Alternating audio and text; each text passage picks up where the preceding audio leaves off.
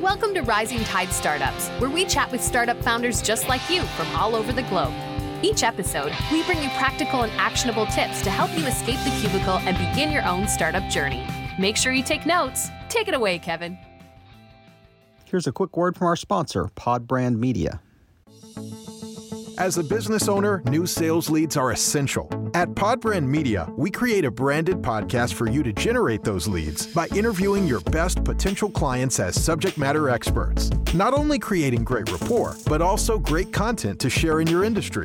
Affordable and effective. Contact us today at podbrandmedia.com to learn more. This is Kevin Pruitt with another episode of Rising Tide Startups, and my special guest today is Sarry Ibrahim. Sarry, thanks for joining us on Rising Tide. Hey, Kevin, thank you so much for having me on. I appreciate it.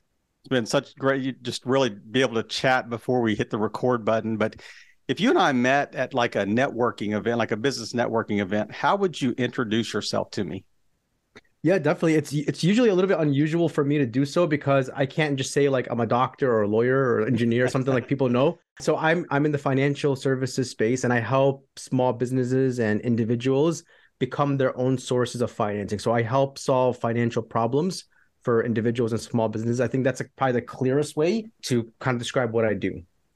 So let me unpack that just a little bit. So nobody just wakes up one day and says, you know what, I want to help people solve their financing issues. So walk us through kind of the journey. How did you, I said, I went to college, I did this, I majored in this, I worked for New York Life. What was your pathway that you walked? Yeah, definitely. So I think this path kind of found me. So I started when I was about midway through my MBA program in Chicago, and I was doing my MBA with a concentration in project management. So that was my initial goal, right? To get my MBA and then do like the PMP certification, become a project manager. And then I started an internship. It was not really an internship. It was more of like my first job at Allstate Insurance. And I really liked working with clients. I really liked working in the sales and marketing department. And from there, I finished my MBA, kept the concentration in project manager because I had already gone too far into the program. But then when I graduated, I didn't really do I've never done anything in project management, like a internship or a job. I just stayed in the insurance space. So I really enjoyed it, worked at Allstate. And then for about a year or so, then left and started my own business. And when I started it was a Medicare brokerage. So I did like Medicare products for people who are retiring in the city of Chicago. That was like my primary niche, like people who retired, they needed to transition from their city plan to their own plan. So I helped them make that transition. And then one of my clients at that time asked me if I could help him with like other financial products, like annuities, cash value life insurance. And I told him probably. So I started doing research, started reading books, and him and I were close. So he knew that I was just starting off in the financial product space. So I got my additional contracts with other insurance companies. And then now fast forward to today, that's exactly what I do. I help clients mostly on the financial product side, like cash value life insurance, annuities. I'm part of the Bank on Yourself organization.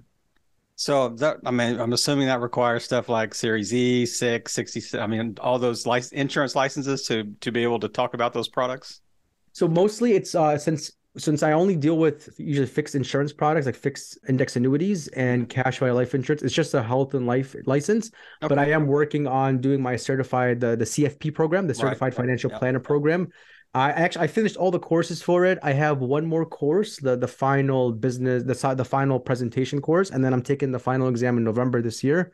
So after I pass that, then I'll become a CFP professional. And really, in what I'm doing, the type of work that I'm doing, it doesn't need anything beyond a life and health license. But obviously, like I want to be able to have like more knowledge, like working with clients. So that's why I pursued the CFP program. And, those 3 letters after your name, they add credibility, on a business card type thing. So, hey, Mabruk on the certificate, because I'm actually a CPCU, which is Charter Property and Casualty Underwriter. So I know how difficult that series of tests are. But man, it's really interesting to hear kind of that journey. But so really, you were never in the sales side of things, I guess, other than maybe Medicare supplements and things like that you were working in. But as far as life insurance and as far as, those types of products, were you actually on the sales side or were you more on the marketing side? A little bit of both. So running my own agency, right? I had to do both. So like I had to be kind of like the CMO of the company. Like I'm thinking of all these different marketing ideas, going on podcasts, Yep. LinkedIn, email marketing, all types of different marketing strategies.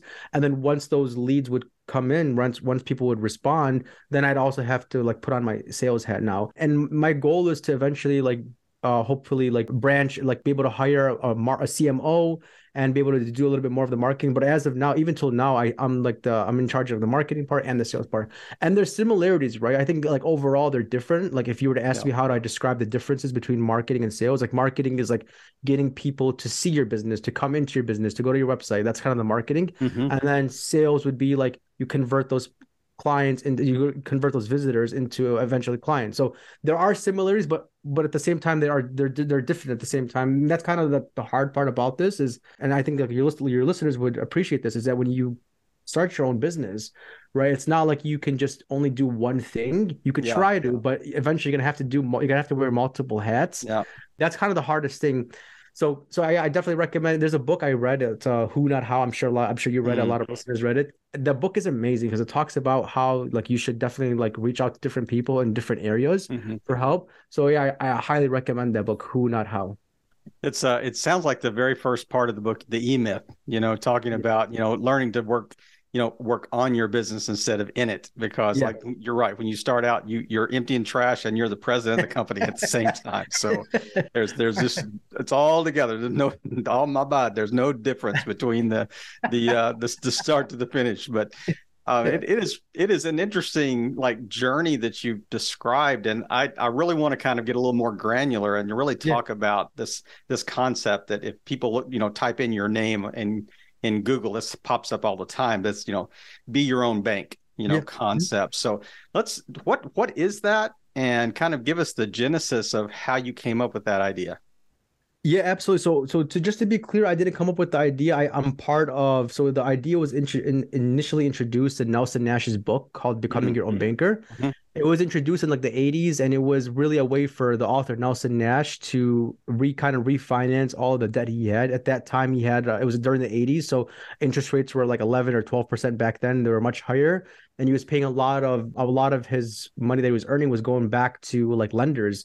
And then he thought about how common this problem is, and the problem is actually really common. About 33% of the money we make on average goes to servicing debt, whether that's mortgages, car notes, student loans, credit cards. A lot of what we do involves like bank financing. So, and that's not taxes. That's outside of taxes. Yeah, exactly. Outside of taxes. You're right.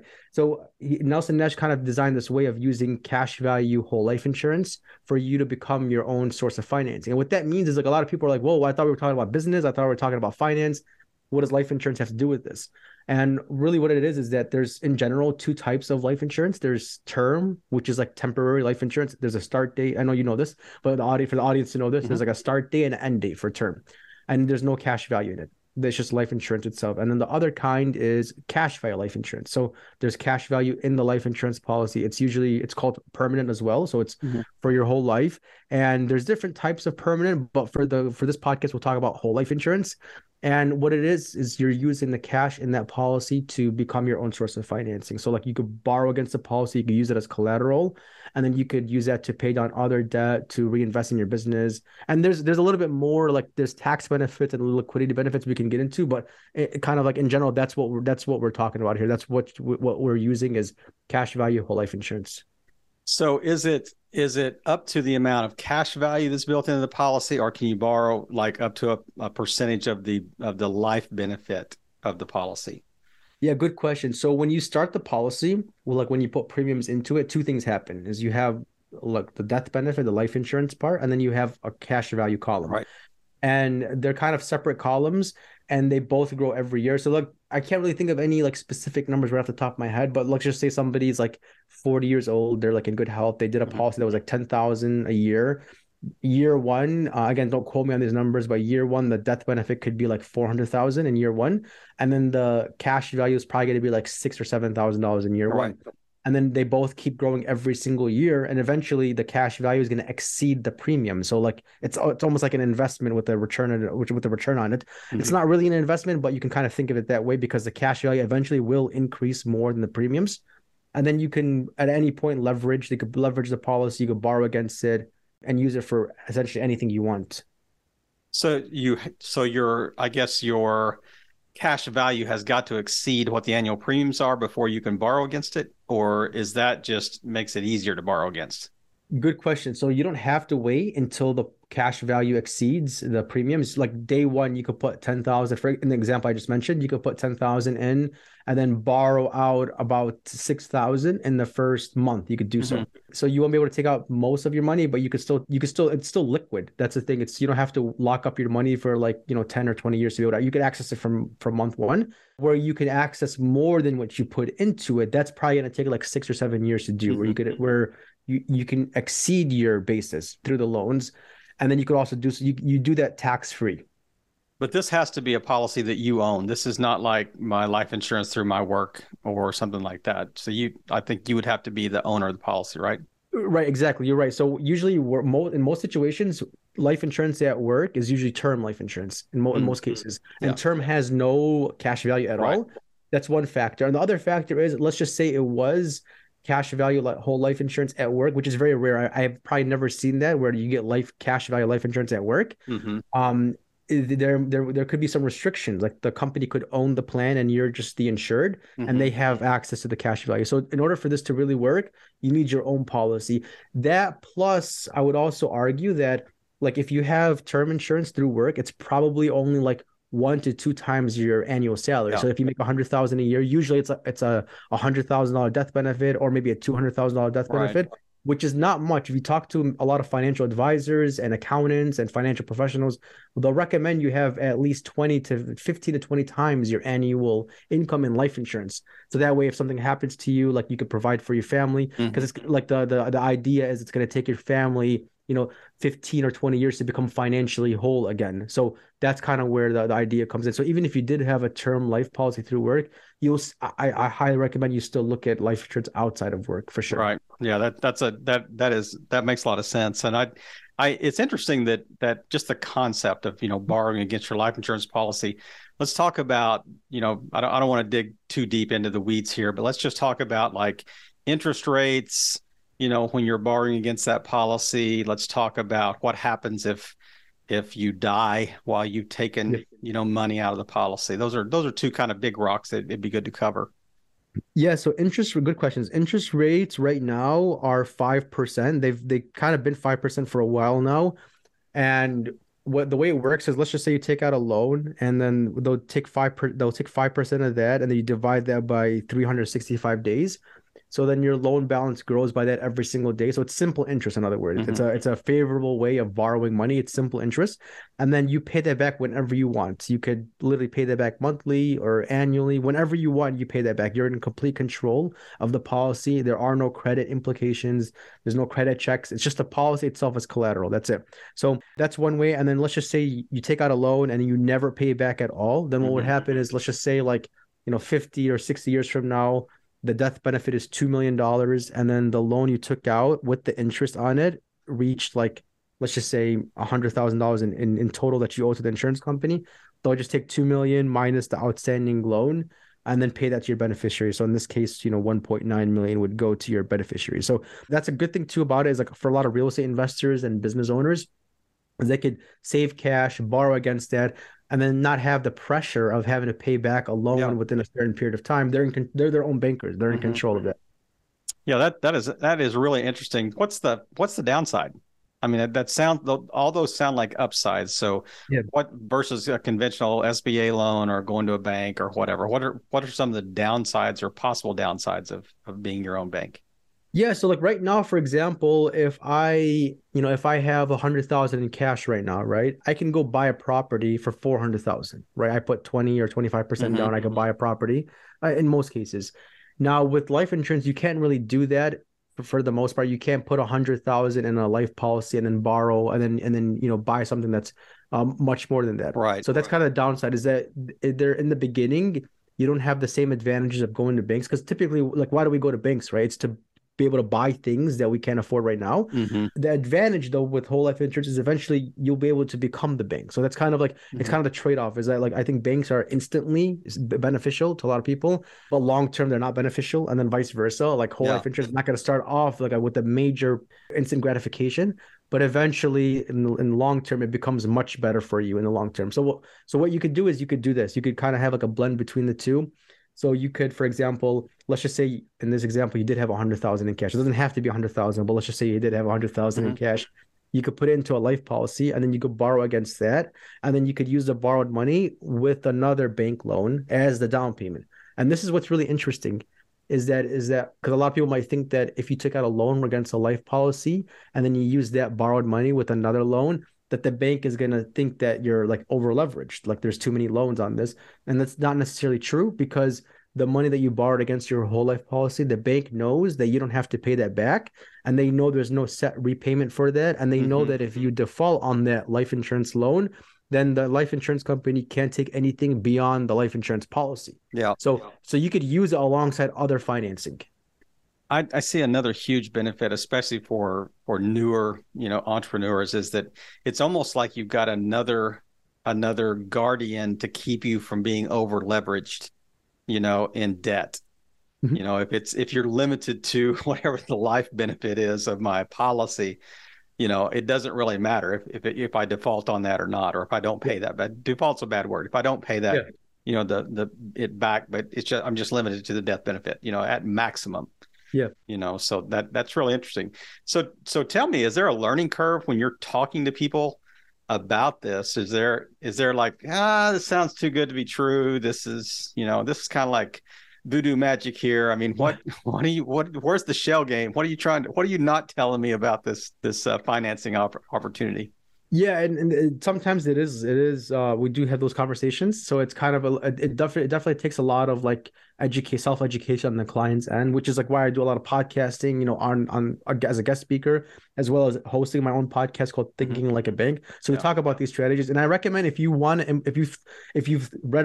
heard about this concept somewhere else, do your homework. It does take a little bit more research to understand this, and I think that like when we go through our process, right, we have our financial analysis meeting, and then after the financial analysis meeting, we make these recommendations. So it starts to make a little bit more sense for clients.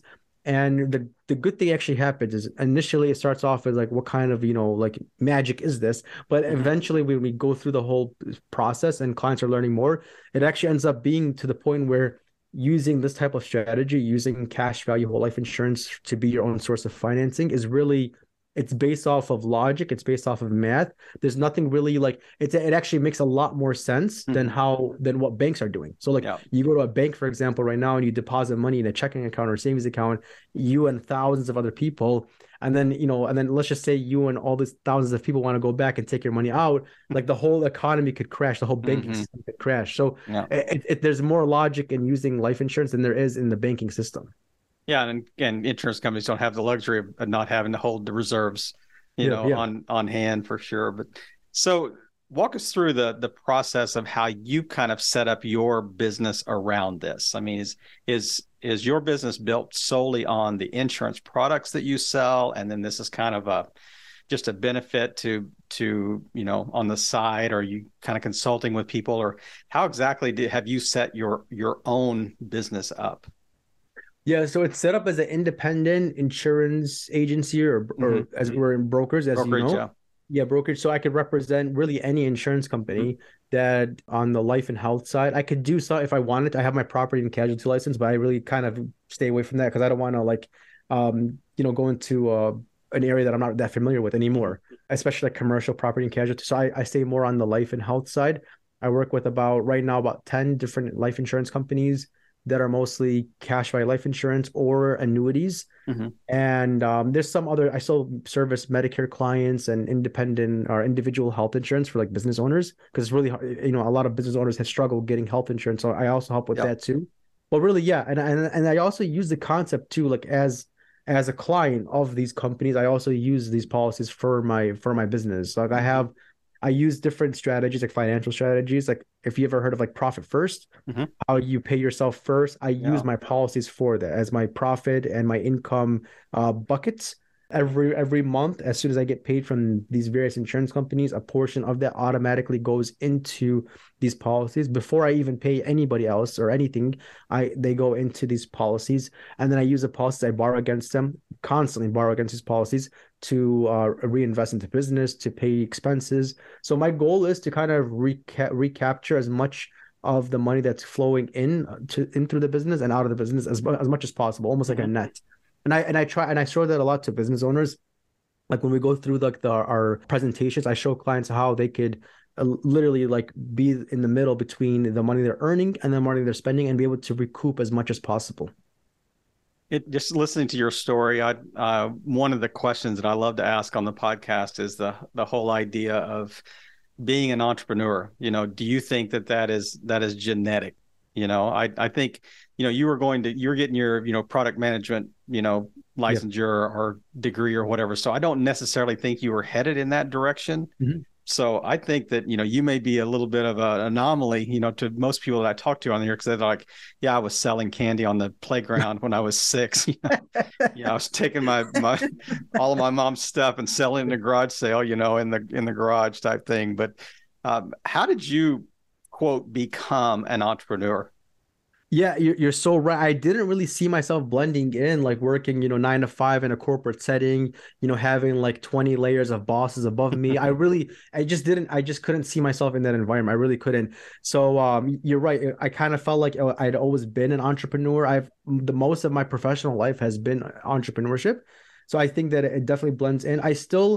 But at the same time, I still try to maintain that, like, obviously I have to maintain the discipline of like a work environment. Mm-hmm. I still have to work with other people.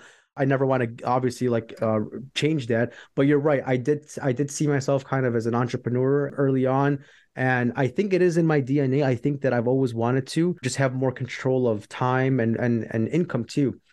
Like if you, for example, you work at a company and you make, let's just say, X amount, $50,000 or $60,000 a year, even if you worked extra hard that year, and let's just say you're in sales, you'd probably only have like a 10 or 20% increase, depending on, in most cases. I don't want to generalize it.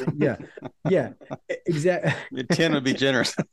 Yeah, exactly. So, and I just always see I always kind of like wanted more out of life, right? Like to spend more time. I'm married now, I have a son.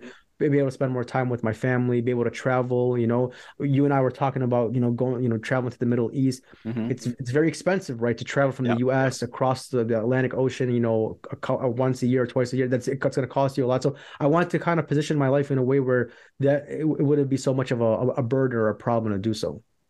Yeah, I mean, you're kind of a great blend, of the two. So you're a blend of somebody that didn't necessarily start out that way, but you certainly recognize some like characteristics in you that said, I'm really not very employable. Yes, I don't think I'm going to like working under a hierarchy of bosses, tell me what to do. So I need to be my own boss. Not only my own bank, I need to be my own boss too. So that is an interesting, segue from what we were talking about. But I am curious, if let's say that all this just kind of crashed overnight. Yeah. You woke up tomorrow, you still got this entrepreneurial itch. Yeah. You got to do something. What would you do tomorrow based on what you know now? What would you start as a business tomorrow? Oh yeah. Oh my God. So look, I know you would, Yeah. Yeah, definitely. So I would definitely retain my clients, even if whatever we were doing is no longer available. I would try to retain my clients. I would try to retain my prospects. I would go through my network. I would try to find something else to market or to help clients with, another problem to solve, right? Mm-hmm. I think for every door that closes, another door opens. So like, for example, like in 2008, right, like the real estate market crashed, like in sales, but then leasing went up, right, in 2008 because people still needed a place to live. So that's kind of how my mentality would work. If like one thing crashed, something else is going to go up. So that's what I would do. I would look for what went down and then what went up and then try to kind of ride that wave. And of course, it's mindset, right? Because I think the solution wouldn't be necessarily to get a job. I don't know if that's gonna work. And like you said, I don't think I'm employable now. I think that prior entrepreneurs are probably the least favored employees. Like companies probably don't like to see that. Like, oh, I was running my own company for the last 10 years and now I want a job. It's probably not an employable feature. So I think I was telling my wife this other day, I think I kind of like trapped myself as an entrepreneur. I kind of imprisoned myself to the point where this is all I could do is just run companies. This is all I know to do, and I can do. I can't really see myself going back to being an employee. I'm telling you, brother, what you see as a trap, other people see as freedom. So I it's I guess it's all about perspective, about what, how you're viewing this. But yeah, just share a little bit with us. I mean, just you being your own boss. If you could, you're talking to people that are listening to this podcast that are sitting in the cubicle right now, going, "Oh, I hate my life. I got to do something. I got to break out of here somewhere." What are one or two just really key lessons that you've learned by being your own boss that you think would, regardless of whatever they wanted to do, but you think would be really helpful for them to be able to know that you wish you would have known kind of when you took that leap? Yeah, so things on so I guess a couple of things. So number one, when you're constantly like when you go from like high school to college to corporate life, you're in this kind of like mentality where things have to be like things are scaled from like 0 to 100, and they typically have to be as close to 100 as possible, as far as your grades, as far as what you're doing, your job, your performance. And then when you become an entrepreneur, and then you'll soon notice that you'll probably be like in the, even if you're working really, really, really hard, you'll probably be in like the 30 or 40% range, like as far as like if you were grading from 0 to 100. And a lot of people might look at that as like, that's bad, And I think that entrepreneurship is not about like just 0 to 100. And if it doesn't work, then you quit, because school teaches you that. Like if you're in college right now and you're getting C's and D's in math, every teacher of yours, every counselor would tell you, don't be an engineer, don't be an accountant, don't do anything with math. And that's not necessarily true. That's not how the world works, right? Things are progressive. Things work like based off of progress on top of more and more progress. So you have to keep that in mind. So if you left your company, you were making, for example, 80,000 a year, and then you left and you started your own business and you're making 0 now a year or 10,000 a year, that's not failure. That's just based off of progress of year 1, and then you measure it based off of progress in year 2, and then progress in year 3, and so on. It's definitely consistent with the growth mindset, right? Read the book Mindset by Carol Dweck, and she talks about this. She talks about the growth mindset and how it's not based off of like just labeling yourself. Because if you, for example, like got an F in math, you can't just label yourself as you're bad at math forever. You just weren't prepared at that time. It's the same thing like, like if I hopped on a plane right now and I landed in Paris, I don't speak any French at all. It doesn't mean that like I'll never be able to learn French. It's just that time when I landed at that moment, I don't speak French. But if I stay there for 2 or 3 or 6 months, I'll for sure be able to, I'll have to pick up, because I think you're not allowed to speak anything other than French in France. So I'll have to pick up on that. And the same is true in business. Like if you start off, you're in business and you're not doing well, doesn't mean like you should label yourself as not a good entrepreneur or not a good business owner. That's it's just at that time, right? That is a great point. So that's number 1. So, okay, let's end with a great number 2 here. Yeah, and then number 2 is that there's something like with insurance companies and banks I learned, and like thinking like an underwriter, thinking like a banker, I learned that there's something called like concentration risk, right? Concentration risk is if you were a business owner and you had one client only, and that one client was your 100% source of revenue, and then that client left you, that's a very high 100% concentration risk. If that one person leaves you, you're out of business. Now think about a job, right? If your job is your only source of income, then you are at the highest level of concentration risk. Like you're already taking a lot of risk as is by having one source of income. So that kind of like, I think, goes against where people think if they left their job and they started their own business, that they'll be taking on more risk. True, you will be taking on more risk, but ultimately it's riskier to rely on your work, your job as a W-2 employee, than it is to start your own business. So think about, you need multiple sources of income, as plain and simple. And it's not just revenue streams, it's actually employment streams. Like you can talk about, sources of income, but you're also talking about sources of like what your output, is going toward. But I love the idea of just, not putting all your eggs in one basket, type thing. But it is interesting that I think when people make a shift from, say, employment to like entrepreneurship, I think you're automatically introduced to 2 factors that I think entrepreneurs have to have. And I've mentioned this before on the podcast. The first thing is you've got to have the risk of failure. Yeah. You really feel that, and it kind of drives your hunger. The second thing is you've got to have the reward of success. Those two things are like bookends, to an entrepreneur's life, that you've got to be rewarded for doing things well, but you've got to have that risk of failure too, that kind of keeps you, it's like the lions at the gate, type thing that is always that kind of that drive and passion. If you don't have that just internally within you, but it sounds like to me that you've got a little bit of that in you anyway. Yeah, you're so right. It's not just about taking the risk, but also you have to think about like the reward, right? Like what's the end result going to be? What are you ultimately manifesting or seeing? And it has to, and it really, I think like the bigger the goal, the more likely you are to succeed as an entrepreneur. Yeah. Nobody becomes an entrepreneur to make $50,000 a year, right? Like people become an entrepreneur to make $50 million a year. Not saying you will make $50 million a year as an entrepreneur, but that's kind of like the big goals, right? Like big goals will save you. Man, what a great chat we've had today. Just, covered so much ground. Just close us out today with where's the best place that people can find you online and just learn more about your services. Yeah, well, Kevin, thank you so much for having me on. I really enjoyed our conversation. If listeners want to reach out to me, they can go to thinkinglikeabank.com. That's thinkinglikeabank.com. And then you could schedule a call with me. You could download an ebook. You could email me, connect with me on LinkedIn. All of that is found at thinkinglikeabank.com. There is a free ebook there that I actually downloaded earlier today. So yeah, I appreciate you sending that copy. But man, it's been so good to have a chat. I loved even the pre-chat before we hit the record button on here, and would love to stay in touch with you for sure. But just thank you for just taking time today and just really sharing your story, sharing your expertise, and really just doing your part to help all boats rise in a rising tide. Man, have a great weekend. You too. We hope you heard some great takeaways. Make sure you follow up with our guests today and show them the support they deserve. As always, thank you for listening and playing your part in helping all boats rise in a rising tide.